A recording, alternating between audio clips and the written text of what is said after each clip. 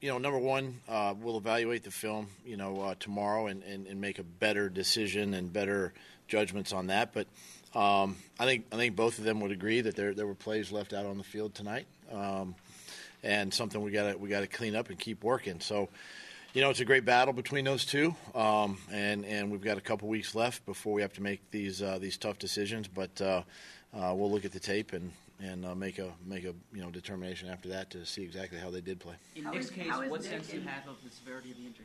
I'm sorry. In Nick's case, what sense do you have of the severity? Listen, I'm going to wait until I speak to my doctors tonight, tomorrow, get a good evaluation on him, and I'll definitely keep you updated as we go. What did you think of his performance when he wasn't there? I thought the balls were a little high early. Just a little accuracy issue, but. We had some plays I think he would want back, and we'd want back as an offense, and we just got to continue to work, and it's part of the game, and we have to make the corrections, this next week, and then get ready for our next one.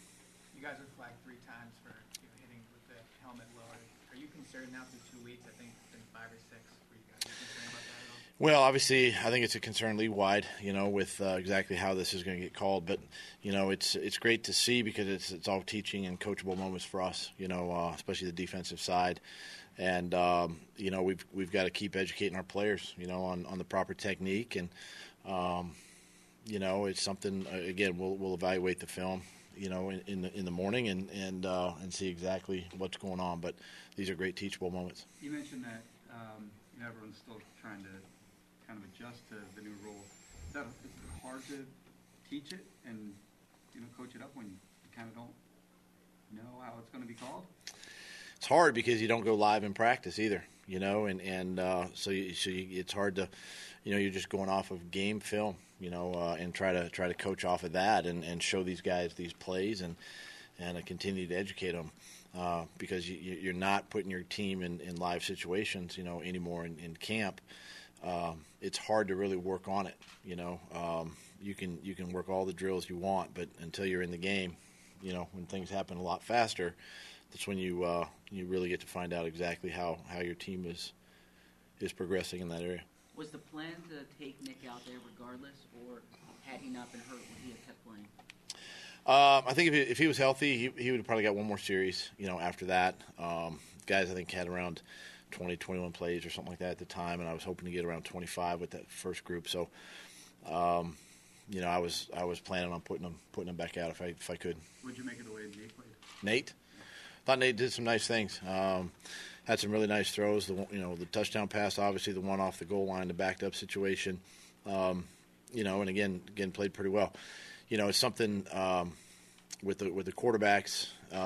You have to go back and really evaluate the tape and see progressions and see reads but I thought overall, standing here right now, thought he played pretty well. Coach, second game, do you worry, or how do you judge overall performance? I know there's a lot of shifting personnel, but in terms of execution.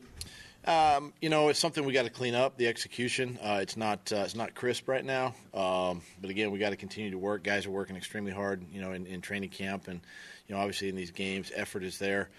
We just got to really now these next couple of weeks focus on just the execution and being crisp in these next couple of games.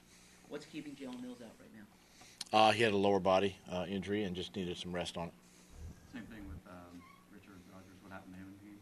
I'll find out tonight and tomorrow, really, when we get back, and let you know.